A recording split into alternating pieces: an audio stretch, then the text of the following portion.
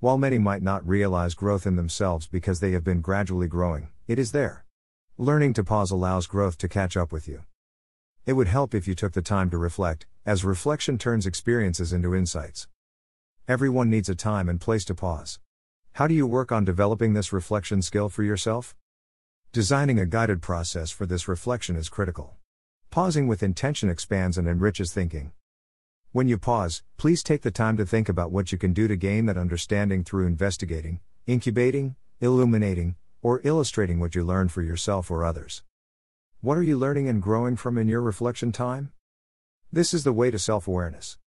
Sometimes the distractions or pressures of commitments to the world around you might prohibit you from doing this by yourself.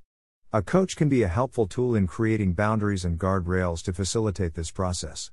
If that interests you, reach out to me at cpfcoaching.com.